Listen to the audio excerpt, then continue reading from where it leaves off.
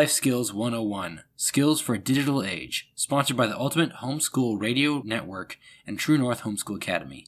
True North offers live online classes, clubs, ebooks, and more. From special needs to parent classes, True North build a community through digital format in an age of loneliness and desolation.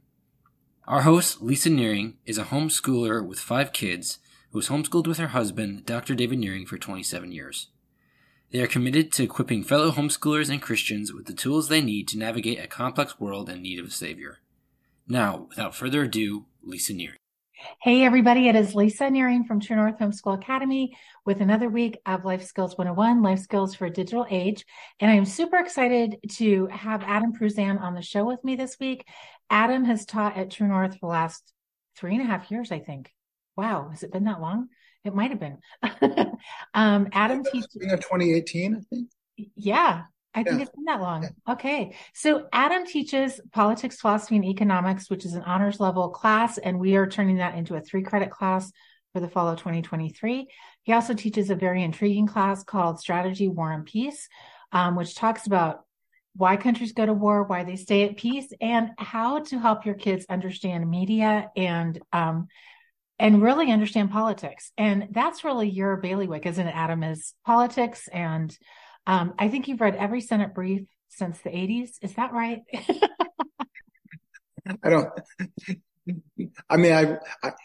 I read a lot of documents that most people don't read. Let's leave it there. Yeah. I'm glad to have you on. So we had been talking, and I'd asked you if you'd be willing to do a podcast after the midterm elections on just how to think about the elections for those of us coming from maybe a more conservative place.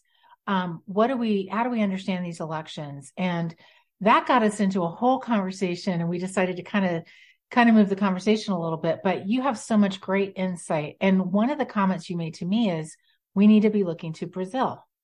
And that is intriguing to me because that's not anywhere I would have thought to look to. So maybe we should just use that as a jumping off place. May I just say there's 2 things I wanted to say by way of introduction. Okay. So the first is that I had a little shock last school. Wait, was it last school year? It was either last school year or the year before that. Now I can't remember. They all run together. Yeah. This was the year that I was teaching the 20th century U.S. history through movies class, yeah. Mm-hmm.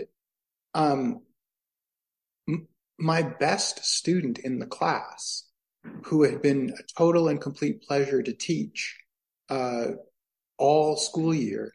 And it was about the second or third to the last session it was like maybe the third to the last session of the school year. And I was finishing up a 3-part series about the age of Reagan. Okay. Mm-hmm. And I made a sort of an offhanded comparison of President Reagan with President Trump.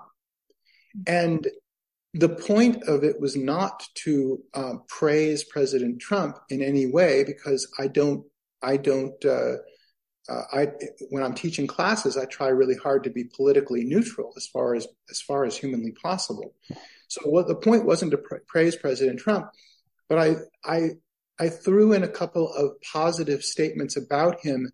The reason I did that was because the main point I was making was I was going to compare him unfavorably with President Reagan on the dimension of communicating with the American people.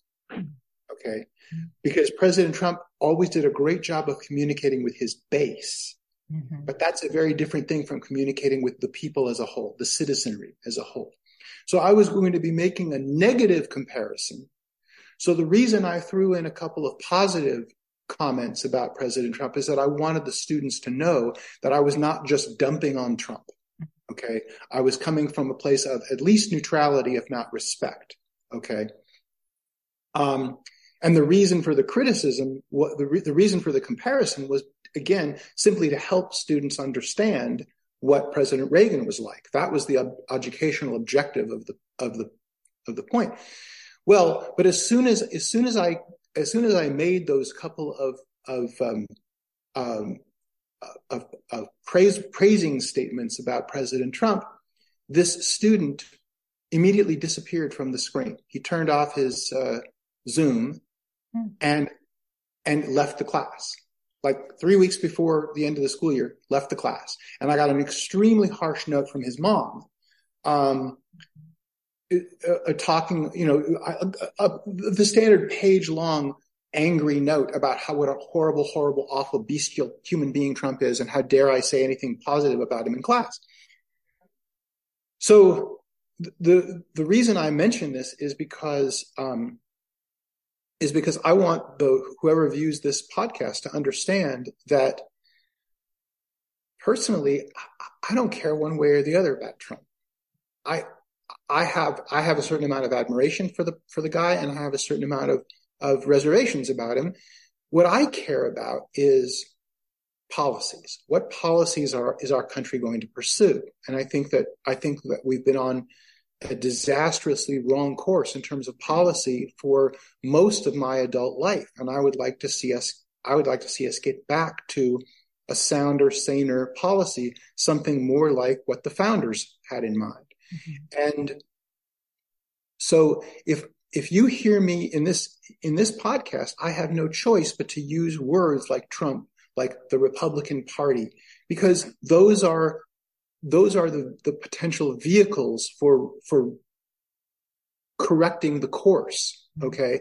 But I've never contributed a dime to the Republican Party, and I never contributed a dime to President Trump's campaigns.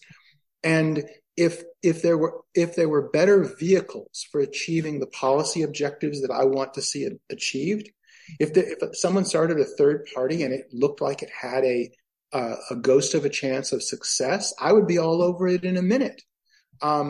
So when I mention political specifics, a particular political leader or a particular political party throughout this entire conversation, please understand I'm only using those as handy dandy reference points, as hooks to hang ideas on. Mm-hmm. It's not like I have some sort of religious affinity for a particular candidate or a particular party. It's just impossible to have a practical conversation about these things without having those little hooks to hang your ideas on. Mm-hmm. Right. So with that disclaimer, we can begin. Yeah, but I think it's important. I mean, it's both interesting and important that the disclaimer is there. It's interesting that we have to have those disclaimers when we have political conversations anymore, because, I mean, I think we're about the same age. And growing up, people were really, it seems like I remember conversations where people were really, they were either in one camp or the other, Republican or Democratic, but you could have conversations without a disclaimer. People felt strongly about it, but not to the point of, the whole cancel culture and death threats like today, which is bizarre in my opinion.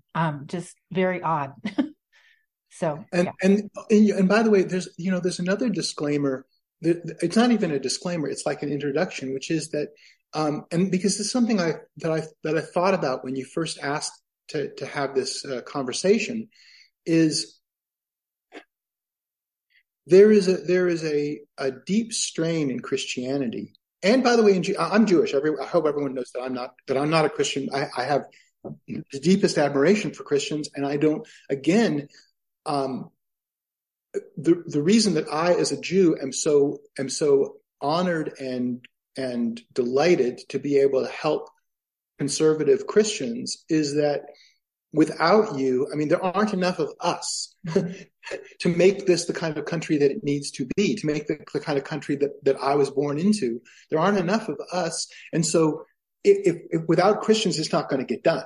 Right. It just isn't going to get done. So,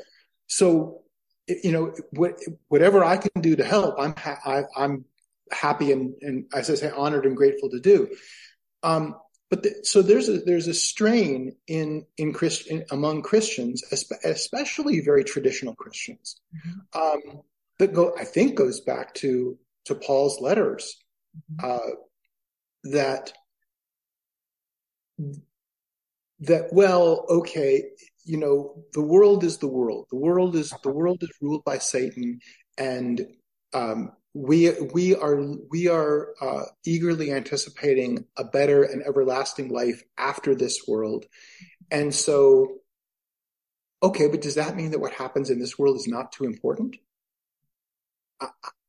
I don't know. That obviously that's a theological question, and it's not one that I have any competence to speak about. So I guess what I want to say is that that everything in this conversation is premised on the idea that for whatever reason, the Christian audience consists of people who think that this world is important, and that trying to make this world better, however that may pale in comparison to the eternal life, that it's something that God wants us to do. Yeah. And then I would even extend that out, and I would say that, and I think your husband would agree with me on this, who's much greater New Testament scholar than I am. I'm not one at all, but I think that if we think about the things that Paul wrote in his letters about subordination and hierarchy and how the slave should respect his master, but then the master should also take good care of the slave. There's certainly an eternal component to those ideas, in that there's a certain there will always be hierarchy in society, and so there's to a certain extent the admonition to respect those above you in the hierarchy, and to be good and gentle to people below you, that has an eternal component. But I think it's important to remember that Paul was writing at a time when, first of all, slavery was simply an accepted part of the natural order, and second of all, he was writing at a time where Christians were a persecuted minority and had no political power. Mm-hmm. And it seems to me that even if we accept Paul's admonitions 100%, the Christians in the 21st century still have to ask themselves, well, wait a minute. It may very well have been the case that in the first century, as a Christian and as a member of a politically powerless minority, I was not called to political action. But in the 21st century, living in a country that was created by devout biblical Christians for the purpose of creating a better society for biblical Christians, does that not imply a certain degree of political responsibility on our part? This is what your fathers and grandfathers gave you. Do you not have some responsibility to keep it? Mm-hmm. Yeah. Again, I can't pronounce judgment, but I'm saying to me it seems pretty suggestive, and I don't know. What do you think? It does get back to the conversation we had before, because when we were talking about the midterms, my question has always been, okay, I'm a homeschooling mom in the Midwest.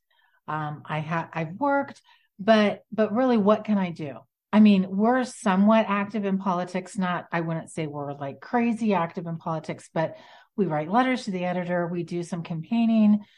We send emails, all those kind of simple things.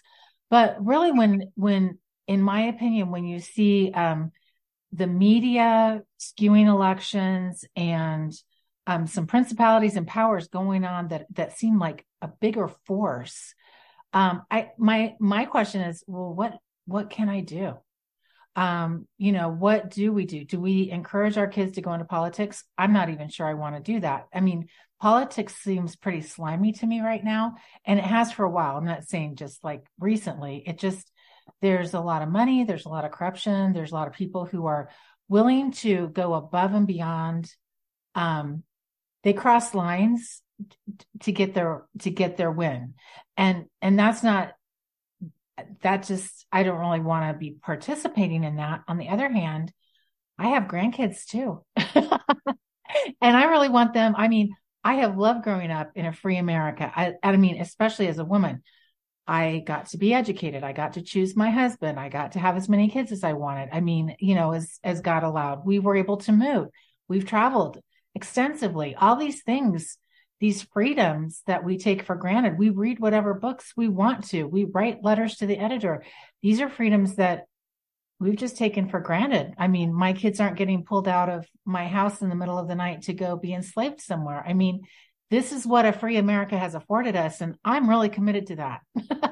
I've loved the privilege of living here. It's been, I mean, no time in the history of the world have we had the freedoms. I feel like post World War II have we had as we have in America. And I mean, I'm sad to see those freedoms slipping away little by little. Oh, I mean, horrified actually. That's what I think, Yeah. Yeah. So exactly. So I guess again, this is a question that one would put to Paul, right? Is like, okay, what do you think of this 21st century? I mean, you said slaves be obedient to your masters, but if I was born a free man, should I passively accept being made into a slave? Yeah, right. Well, and that gets, I mean, we think about those questions, right? Like, how much social media should we be participating in? Should our 12-year-olds have a cell phone? Should we turn off the Wi-Fi at night? Those seem like little things, but to me, those are all part of a response to those questions is how much enslavement, because it's easy to be enslaved. We have so much excess in America. Well, in this time in the world, really, so. Well, and I'm glad you brought up, see, that I don't want to get too stuck on the slavery question, but I think this is the closest I've been able to come with the help of great thinkers like Victor Davis Hanson, and Aristotle, and John Locke. And this is the closest I've been able to come to sort of giving the postage stamp summary of where I think we are right now in the United States. And it's, to me, it's not a coincidence that the Civil War metaphor is used a lot by people on both sides of the political spectrum to describe the state of our culture right now. Okay, we really are living in an era that's a lot like the 1850s, and it seems to me that. And by the way, I want to give J.D. Vance, the newly elected senator from Ohio, some credit for pointing me in the right direction on this also. So we go back to how did slavery destroy the Roman Republic? Well, pretty easy answer, right? The Roman Republic originally was extremely successful, both in being a free society and in being a militarily successful society. The reason it was successful was because there was a broad, strong middle class of independent landowners, farmers, who kept themselves strong and paid their own way in life, and had enough of a surplus that they were able to arm themselves and serve in the Roman legions when called upon. And as a result of this, the Romans developed the best army anyone had ever seen, and the Romans were able to conquer surrounding territories. Well, and of course, but per the ancient tradition, they would enslave some of the conquered peoples. Well, as the number of slaves in the Roman economy grew larger and larger, the relatively small class of wealthy people rapidly got wealthier and wealthier. Their farms got larger and larger and larger, and at the expense of the middle class who were dispossessed, because they could no longer compete with slave labor, because slave labor is much cheaper than free person labor is. Right. And that was when the Roman Republic turned into the Roman Empire, when the middle class essentially was dispossessed.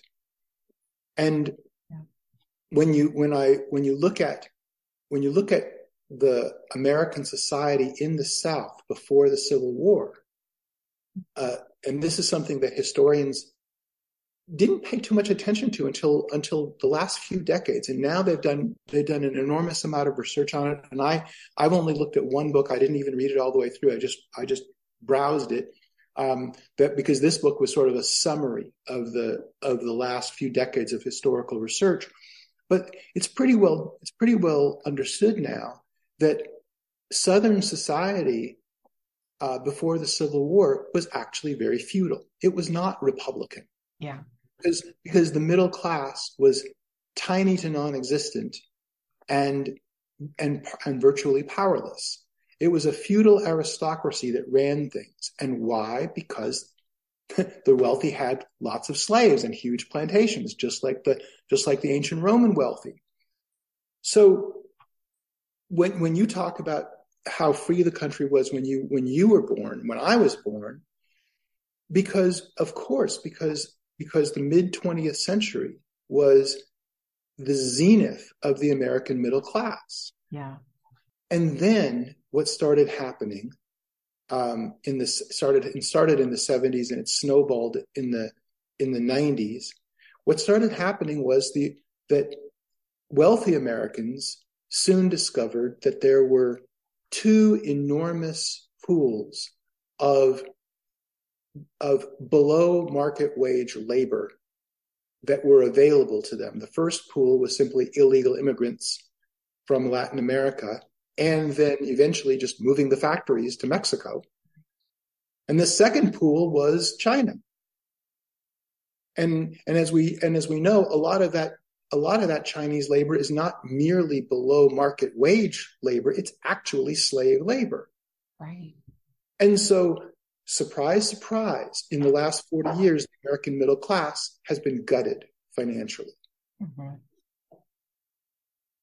Wow. Imagine that. Same thing that happened in the South, the same thing that happened in ancient Rome. Mm-hmm. The American middle class cannot compete with below market rate labor. Right. With vast pools of below market rate labor. And what that is, it has hollowed out, destroyed the middle class. It is also enriched the upper class and let's call it the class of lords, and to use medieval terms, right? There are lords, and then there's a broader class of knights who work in service to the lords, so the high-powered lawyers, the tenured professors at universities. So you have this upper class, this ruling class that has never been so vastly enriched, because most of the profits of the below market labor have accrued to them at the expense of the middle class. And so you now have, there's a part of my brain that's listening to me talk and saying, this is crazy, Adam. You're supposed to be a conservative, and you sound like Noam Chomsky in the 1960s. You sound like a hardcore left-wing radical in the 1960s, complaining about the man and the system. Yeah. Well, okay, but that's what's happened. That is exactly what has happened. Yeah. And J.D. Vance, by the way, when I say he helped put me on the trail of this, in my opinion, the reason he won his race for the Senate was he reduced all of this to one simple sentence, which is, I don't think he ever actually made it into a campaign slogan, but he used it in a lot of his speeches and media appearances.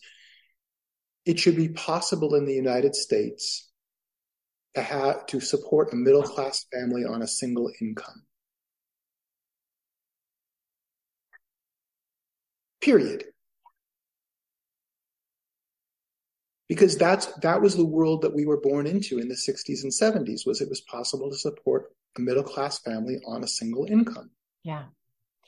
Wow, that's interesting. Even in the homeschool world, when we started homeschooling 30 years ago, everybody I know that went home, that homeschooled, the moms quit their jobs, stayed home, homeschooled. That's not happening anymore. In the homeschool world, the growing number of both parents working while they homeschool, it's increased by so much. I mean, it's a totally different world in the homeschooling world and a different market. So yeah, very interesting. Yeah, it's a problem. Yeah.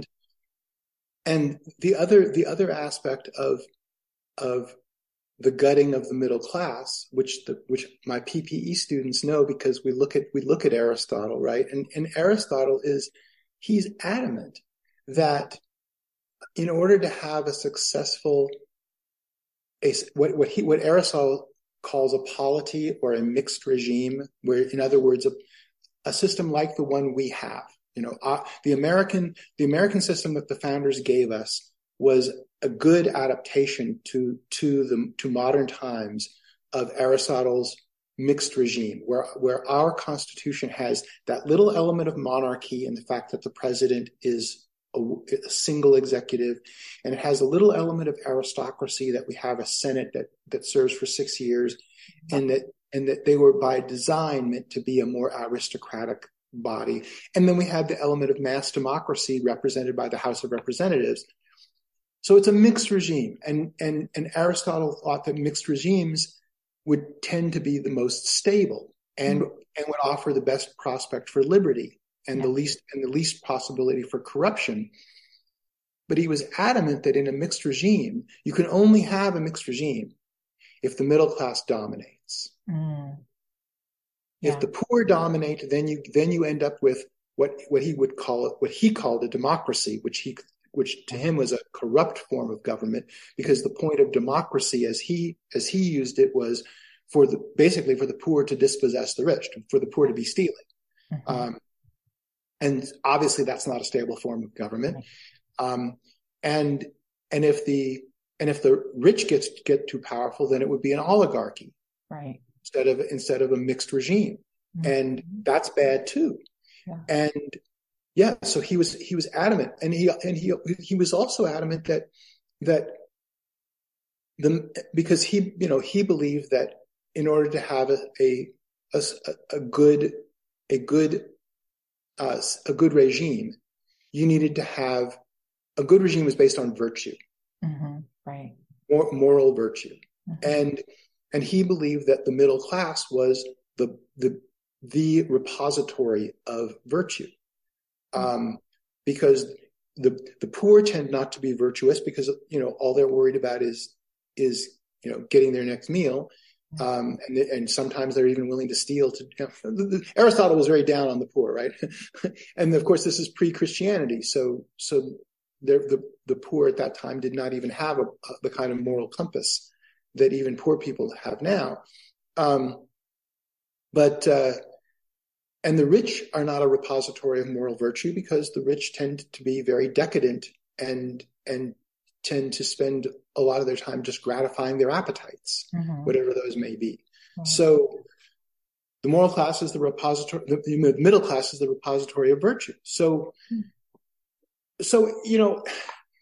it should be a matter of great concern, if not simply terrifying, what's happened to the broad American middle class over the last 40 years. Mm-hmm. Yeah. It should make us all truly, truly scared.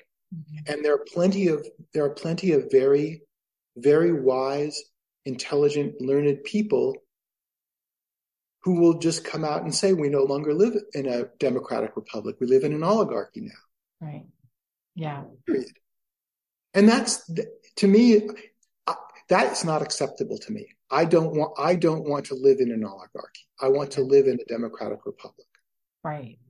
I'm with you.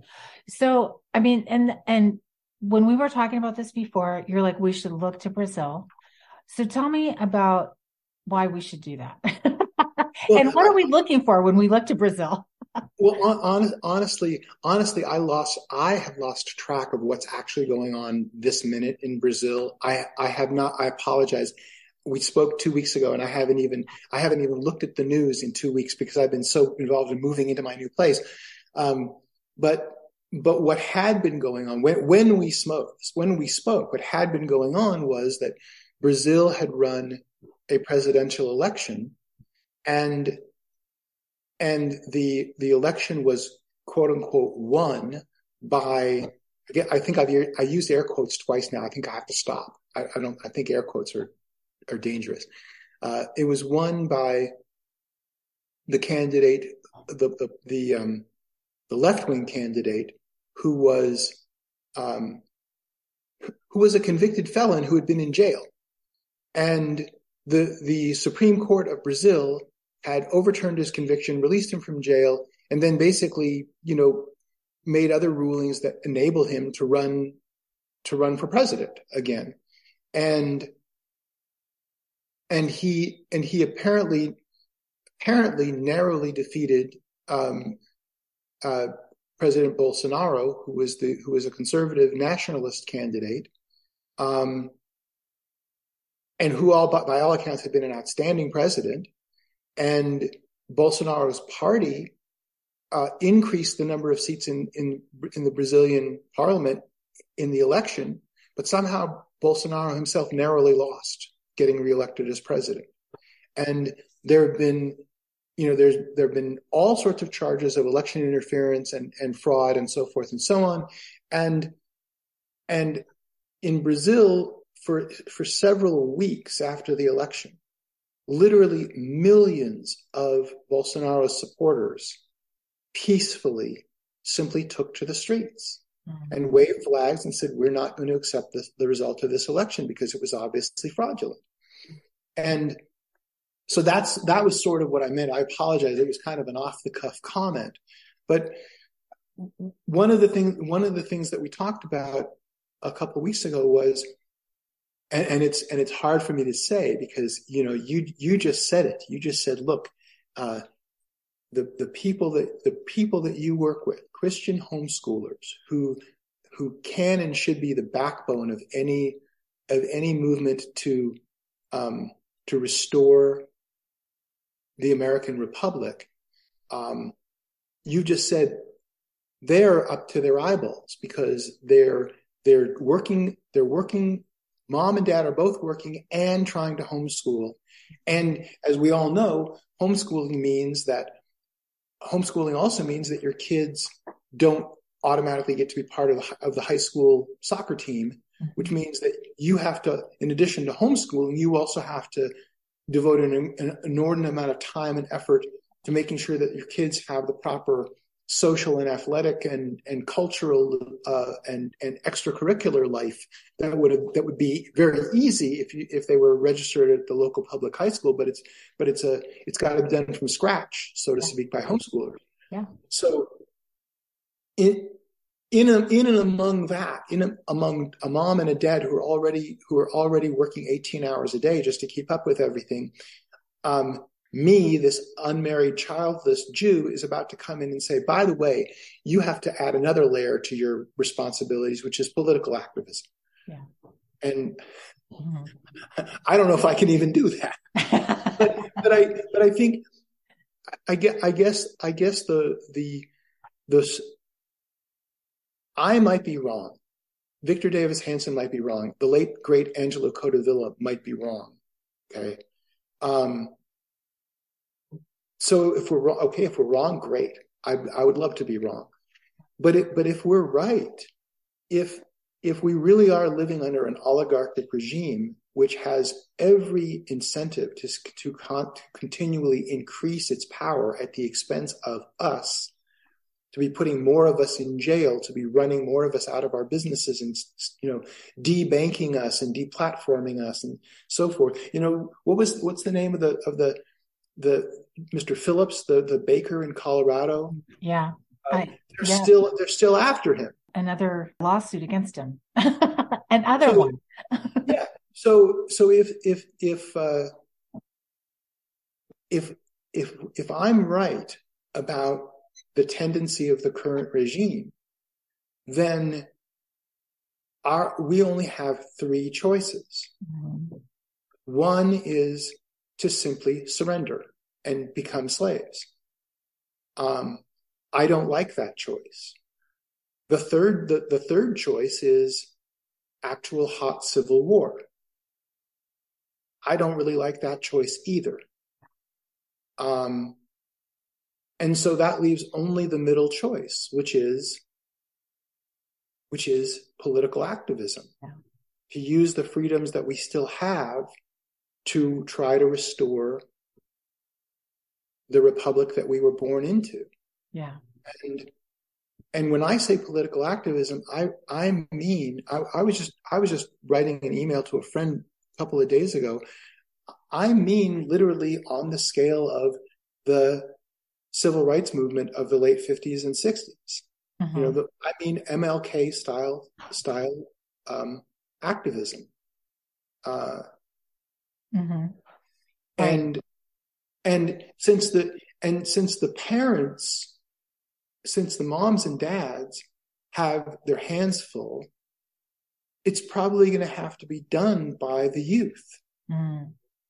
Which, by the way, a lot of the MLK era activism was done by high school and college students. Right. I'm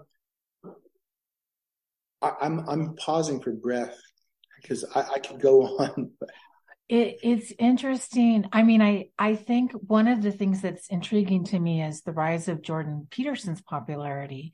And who does he appeal to? Young men. And the suicide rate among young men, particularly young white men, is at epidemic proportions. But nobody's talking about it because of the demographic, right? But I think so many of these young men are just feeling like the world is saying, you don't have a place. You're not really that needed. Don't be manly. And so they're feeling this great sense of despair. But what you're saying is that we desperately need these young men to take leadership in the world right now. And so there, yeah, and there is. So here's the good news, right? The good news is, so I've been very involved the last couple of years with Claremont Institute, which is a think tank that is dedicated to the study of the American founding and to promoting the ideas of the American founders. And this year,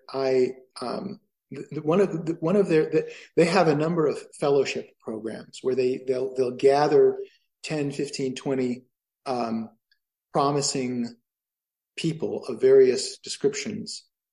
So they have one fellowship program which is called the George Washington Fellows, which is for recent college graduates who think they might want to be, in the conservative political movement in one way or another. And so they have this fellowship program for them. They have a Madison Fellow program, which is for attorneys. And then they have this Lincoln Fellows program, and this is aimed at people mostly in their 30s, people who have already gone well into their careers as journalists or as political activists or as academics or one thing or another, but are active in conservative causes in one way or another. And so this is the Lincoln Fellows program. And so last year we're still in 2022, right? Yeah. For just a few more days. Well, last year in 2021, so Claremont is based in Claremont, California, and they usually hold their fellowship programs somewhere in Southern California. In 2021, because of COVID restrictions, they decided to hold the Lincoln Fellows in Las Vegas. And since I live here in Las Vegas and I'm a donor, they asked me if I'd like to come, and I said, of course. So I was invited to attend the last session and the final dinner of the Lincoln Fellows program, and I was so impressed that this year I decided I would sponsor one of the Lincoln Fellows. So I sponsored a Lincoln Fellow. The fellow I sponsored, by the way, is a young Air Force officer who's hoping at some point soon to get out of the Air Force. And so here's one of the hopeful things that I noticed about this group. So this was a group of 14 people, as I say, all in their 30s, one or two maybe in their early 40s. 14 people, 3 females, 11 males. Of the 11 males, there were a couple like my fellow who was in the Air Force, who were required by their employment to be clean shaven. Oh, interesting. Okay. But all of the others, so I think it was 8 or 9 of the 11 males, were fully bearded. Sorry. And they were all gym rats. And so I was truly inspired by that, because here were a bunch of young men who were, first of all, of course, passionately intellectual, right? They were not professional athletes or anything like that, right? And they weren't truckers or steel workers. They weren't people who worked in muscular professions, right. But they were dedicated to, and this would seem to be part of the next wave of the conservative political movement, would seem to be this dedication to traditional manliness, yeah. which is a hugely encouraging sign. Yeah. Yeah, very, very encouraging. And then, yeah, sorry, go ahead. Well, there's just so much role confusion going on, not just gender identity confusion. That's almost a subset of the role confusion. I know several young men who are house husbands while their wives go to work and support their family because their wives are making more money than them. And I'm no diss on that. And that's not. I suspect. I mean, yes, there will be couples that can handle that, but in terms of, so you could never say to any individual couple that won't work. Right. But sociologically, across the broad spectrum, husbands who are not the breadwinners have it doesn't work out well. Right. Yeah. Sociologically, it's bad. It's bad for the men. It's bad for the marriage. I mean, divorce. When the wife makes more money than the husband, the divorce rate skyrockets. Mm-hmm. The other thing too, when you have homosexual couples in particular, if you have two men earning versus one woman earning, you have a political imbalance right off the bat. just from a money standpoint. So anyway, that's kind of another aside, but very encouraging. So the other piece of good news is that, although I mean this is good news, but it's also cause for reflection. So I'm just looking at my bookmarks bar on my browser, right? Mm-hmm. And so here are a couple of online publications that I look at all the time. Mm-hmm. The Federalist,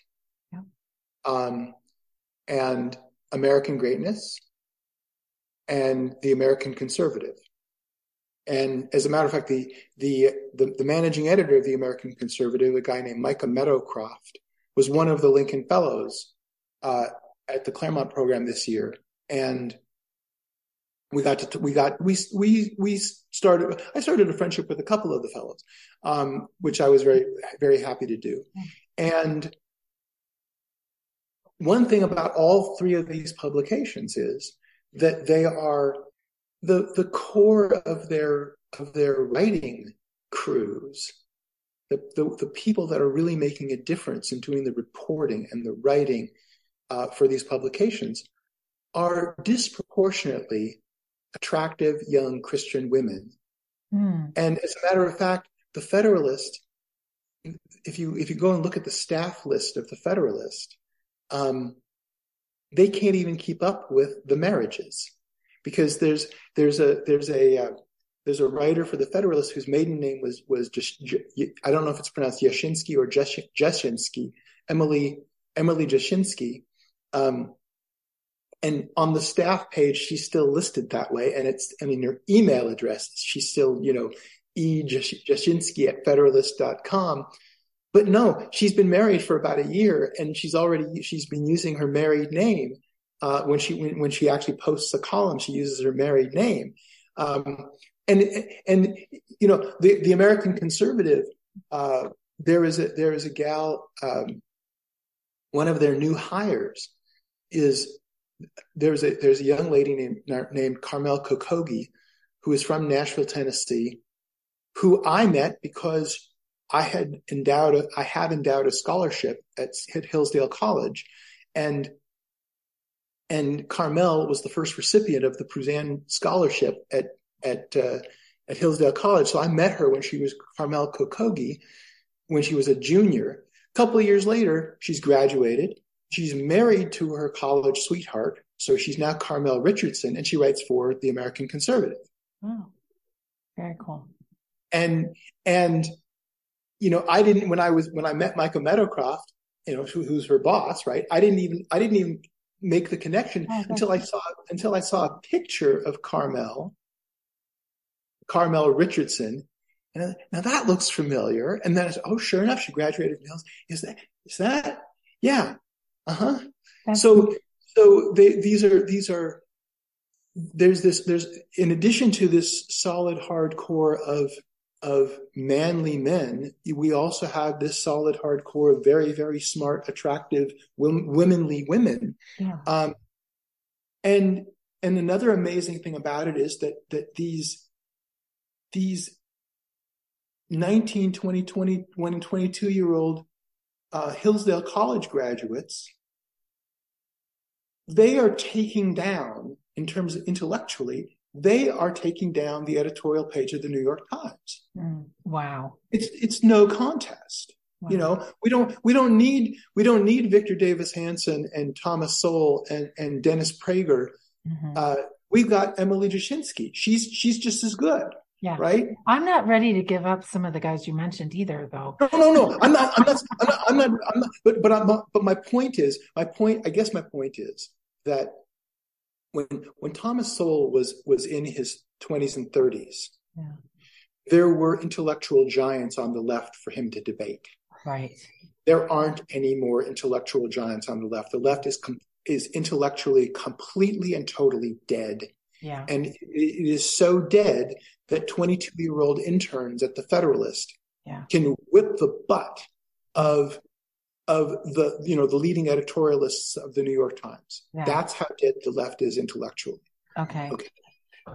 You had that is so encouraging. And the other thing, I love how you are just sewing into what you believe in. I mean, you've described yourself as an unmarried, childless Jew, and yet you're sewing into the things you believe in and sewing into the next generation. And that's really encouraging because we can all do that. I mean, we can all do that.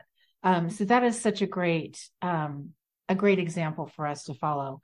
Can I tell you the downside, by the way? The downside of the fact that conservatives are so intellectually ahead of the left.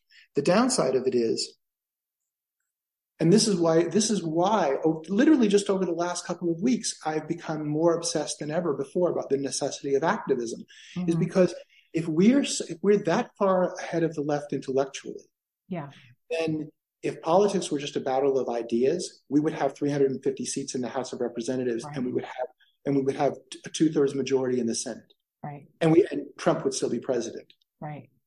So obviously, politics in America in 2022 is not just a battle of ideas, right, right. So all the great ideas in the world are not going to win for us, right. Which is why I'm so convinced. I'm more convinced than ever of the necessity of political activism, right. And this is where I tell my Charlie Kirk story, right? Yeah, do it. So I see. There's a name that I'm pretty confident that anyone watching this podcast will know. It's Charlie Kirk and Turning Point USA. And I've even had a couple of students at True North who asked to be excused from classes because they had to go to the Turning Point USA rally. And of course I was delighted to excuse them. Yeah. I'm just going to tell you the story I told you last week, because I think it bears retelling, right?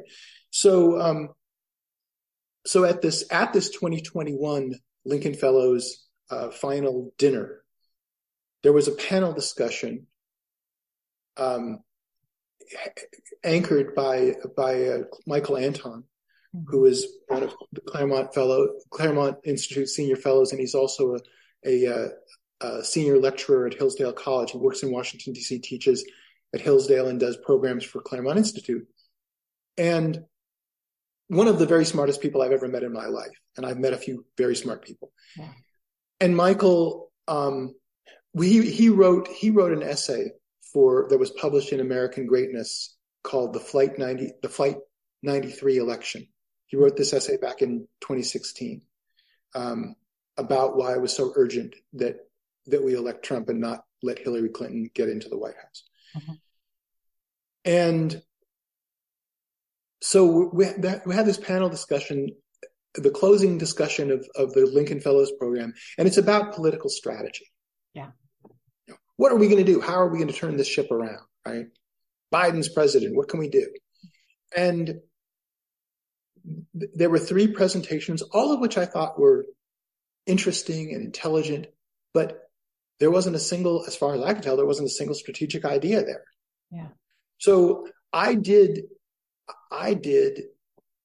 the thing that I never, ever, ever do, because, I used to work in public policy, and I was a program director, and I planned events, and I chaired events, and I was the guy in charge of the big ballroom full of 500 people.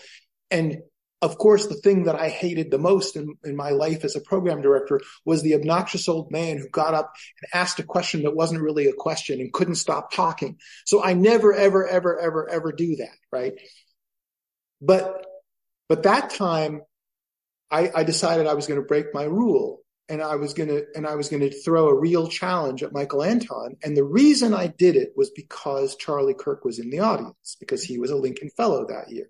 Yeah. And he was sitting there, sitting in the back of the room watching, and I was watching him, right?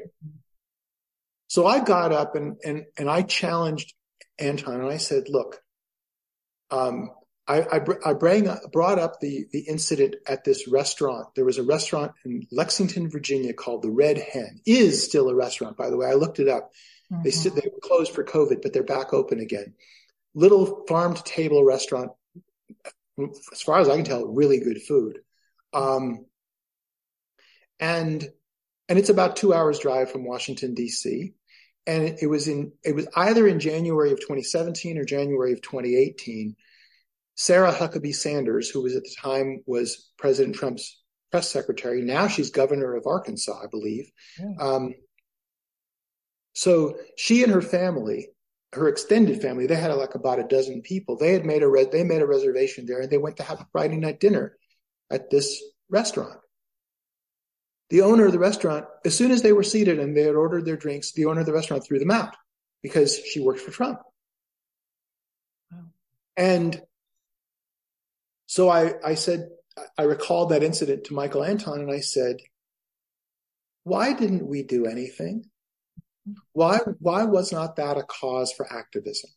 You have to know that if the political polarities were reversed, if it was a conservative restaurateur who threw a bunch of Biden administration officials out of the restaurant, you know that at the very, very, very least, that restaurant would have been full of rotten eggs and toilet paper the next day.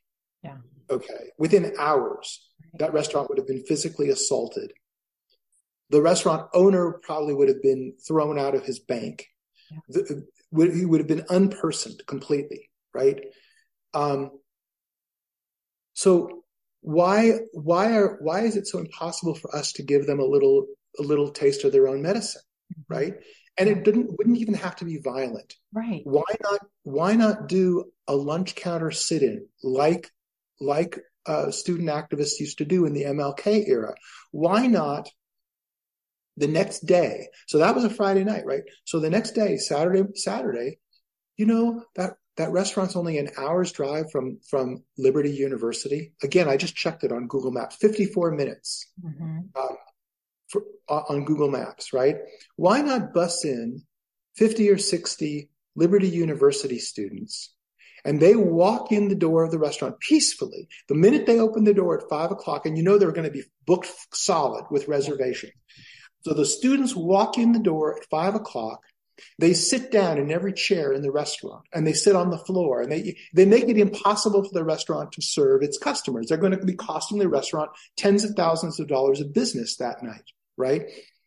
And they say we're going to be peaceful. We're going to be peaceful, but until you apologize and until you promise on a stack of Bibles that you're going to have the Sanders family for dinner, and it's going to be free. You're not going to charge them, right? They have to schlep all the way back out to Lexington, Virginia again, right? Until you make it up to the Sanders, we're going to be doing this every night.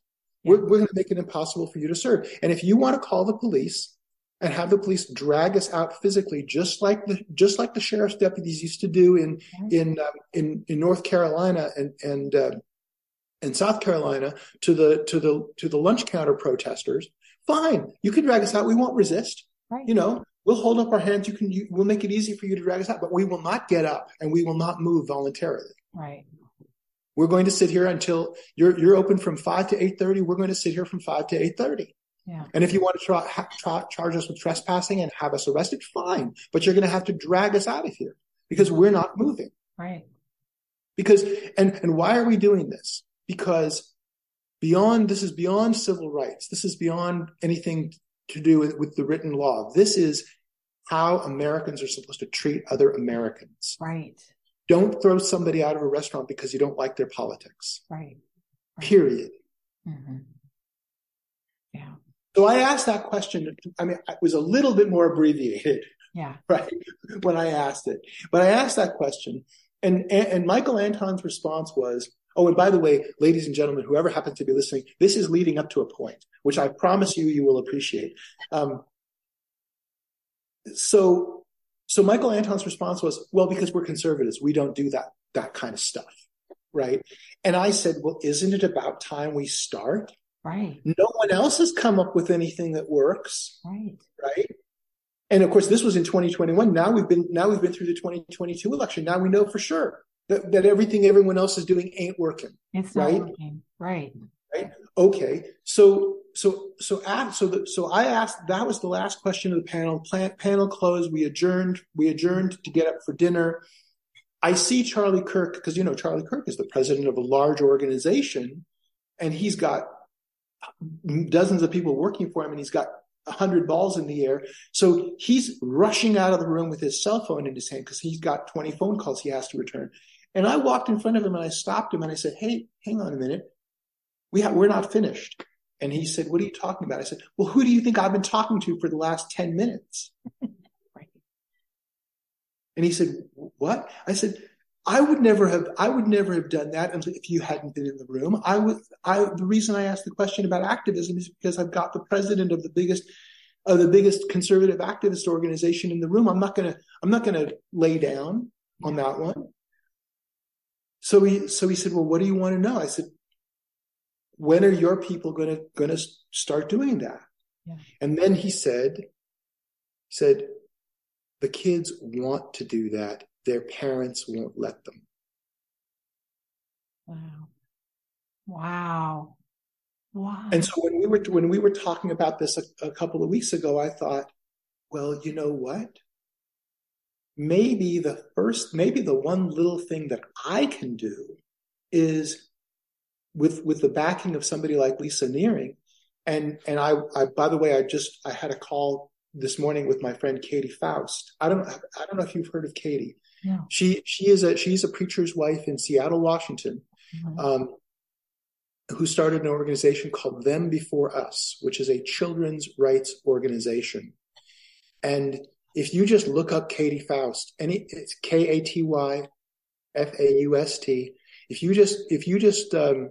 If you want to watch a 15-minute speech that will make you cry, watch Katie Faust's speech at the National Conservatism Conference. If you just go to YouTube and type in Katie Faust NatCon 3, there's a 15-minute speech that will be well worth your time.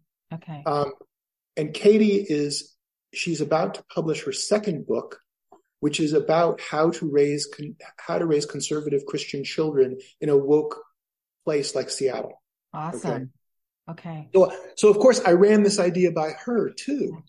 And the idea is, what if there were a letter, a letter from your loving Christian parents to our beloved children. Mm-hmm. Okay. A letter about political activism from the parents to the children. Yeah. What the bare outline of the letter would say look, this would be parents who basically agree with me that you've basically got three choices: slavery, civil war, or activism. And activism is clearly the best choice. And then the letter would say, here's the kind of activism we approve of.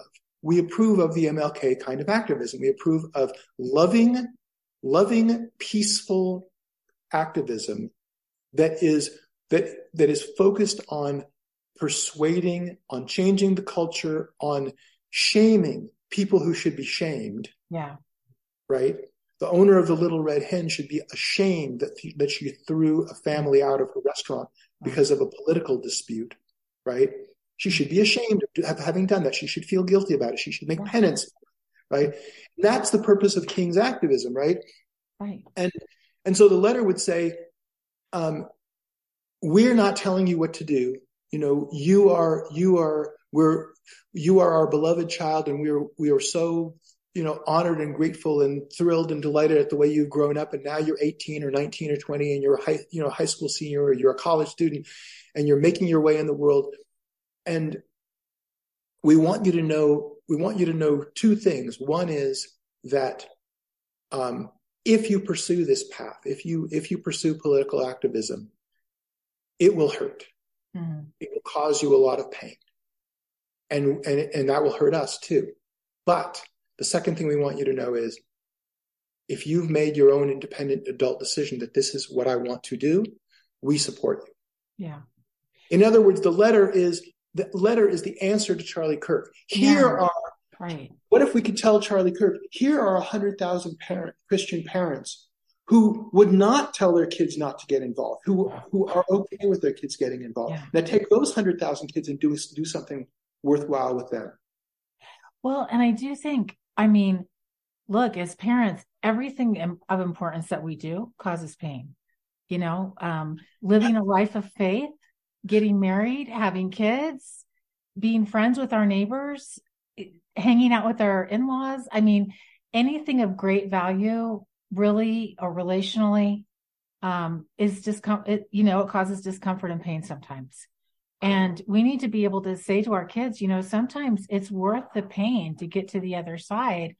That hope, you had mentioned a couple of weeks ago, the whole Nehemiah idea of, a trowel in one hand and a sword in the other. And I think it's time for the parents to rise up and say, we've been praying for a Nehemiah generation. We need to equip our Nehemiahs that are coming up after us, because we can't, if we don't have a dagger in one hand, we're not going to have a trowel in the other. The trowel will go away. We won't have, there's such a great gift in work, and work that we enjoy and work that we love. And if the middle class goes away, those choices of work that we love, that goes with it. And so I think it's time now to equip our kids to go out and do hard things that are going to require sacrifice. Being a friend requires a sacrifice, right? Any kind of relationship is negotiation, and I love the fact that you went up to him and said, you're not getting out so easy. That was actually kind of sacrificial on your part right there, Well, yeah, because see, that's the thing is that when I've seen videos of Turning Point USA rallies, yeah, or for that matter, Trump rallies, okay, I see energy and I see commitment. What I don't see is strategy. How are we to direct that energy to a positive result? Yeah. right? Right. So, Right. so that's why I think Yeah. that's why I think activism is so important. And we have to bring this thing into our landing, but something I'm going to be thinking about for the coming my project for the coming year is to try to come up with some strategic recommendations, toward exactly what intermediate goals should the activism be directed, right? Yeah. Because everybody knows where we are and everybody knows where we want to be. Well, okay, but there's a few steps to how you get there, and thinking those through. That's hard. Yeah, that is hard. Well, I commend you. I think that is a great thing. I love talking to you, Adam, because you're always, I just took 2 pages of notes. I always end up buying books after we talk. But you just have such great ideas. And there's a few you don't have to buy because I've got extra copies now because when I attended the Lincoln Fellows program in this year, they said, "Oh, you're coming to the program? Oh, we'll send you the books." So they sent me a 55-pound box of books. Wow. About the American founding, the Constitution, the administrative state, about Black Lives Matter, about all of the hot button issues that you expect. And fortunately, I already owned most of them, so now I have extra copies to give out. Awesome. You just strategically think and synergize so many great ideas. And it's so helpful to talk to you. So I hope our listeners are really encouraged by this conversation, because I think it just takes what could be a really, kind of sad political landscape and says, we still have personal agency. We can still do something really important and valuable, not just for our lives, but for the lives of our children and our grandchildren. And hopefully the American democratic community democratic republic that is to come. And that's a hopeful message. So I really appreciate that. Thank you. Yeah. It was a pleasure to have an opportunity to spew all of that in one sitting. Oh my gosh. So many great, and you guys check the show notes, because I will hopefully put everything that I took notes on in a coherent way for you to find links and books and other things. This is how Adam teaches. And for those of you who don't have your kids in Adam's classes, if you have kids in high school, you really need to check out Adam Pruzan's live online classes that he offers through True North Homeschool Academy. The Politics, Philosophy, and Economics is going to be offered this fall as a 3-credit honors class. And both of my younger kids took his class. They took several of his classes, but that one, they said, literally changed their lives. And so really, Adam, I'm not even kidding. You're in their top, 3 to 5 people that they just have so much gratitude for, because you really taught them to think outside the box, and they kind of live in that milieu anyway. So you took it a step further. You're also going to teach. That made my day. Oh no, they think the world of you. Thank you. Yeah. You are also going to be teaching Strategy, War, and Peace again this fall. This is, and these classes are limited. They're smaller than our normal class sizes. So once they're full, they're full. But the Strategy, War, and Peace class, the kids are learning how to think politically, and they're learning how to sort through all the political stuff that is coming at them. And so that I really appreciate, because it's a very practical class, but also you're going to be teaching them why countries go to war and why countries don't go to war. And it's the first time I've taught it now, and I had no idea how it was going to go. Mm-hmm. So far, it's going pretty well. Yeah, and I have, usually when I don't hear anything about a class, it's going terrific. So yeah, for me as the teacher, if there's like 5 or 6 or 7 or 8 people already queued up to get into the Zoom room every time I open the Zoom room, when I click start and boom, there's already like 5 or 6 people waiting. That's a good sign. That's a good sign. I love it. So I think we've decided you're only going to take 12 kids. It might be 8 to 10 for PPE, and 12 probably for Strategy, War, and Peace. Because the other thing you really do with your classes, it's very Socratic in how you interact with the kids, but you really teach the kids how to write I try. Yeah, it's a gift. So anyway, I love your classes, and I'm so grateful that you're teaching for True North. Thank you. Yeah, really, That made truly. me. Yeah. So shout out to our mutual friend, Pesach Walicki, for introducing us all those years ago. So you guys, thanks for listening to this week's podcast. And Adam Pruzan, thank you so much for joining me once again on Life Skills 101, Life Skills for Digital Age. Hey everybody, this is Lisa Nearing from True North Homeschool Academy. And I just want to remind you that you can find all of our classes and clubs, testing, advising, mom's membership, and more at truenorthhomeschoolacademy.com. We do offer live online, dynamic, interactive, small group classes. So when your students take classes with us, they're not in a Zoom room full of 100 people. We keep our class sizes small, so that the students get to know both the teacher and their fellow students. We use a lot of different technology to make the classes dynamic and interactive, including presentations, projects, breakout rooms, virtual whiteboards, and more. We like to say that we use time-tested educational pedagogy coupled with cutting-edge technology to bring the best educational opportunities to your students in the privacy of your own home.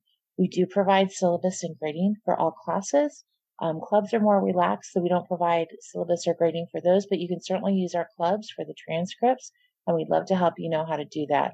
Stay tuned this year, 2022, for some exciting new classes and clubs being offered by True North Homeschool Academy. We're also going to be offering an honor club, dual enrollment, and so much more. We are honored to partner with you as you homeschool your children. Again, check out truenorthhomeschoolacademy.com, and thanks for listening to today's podcast.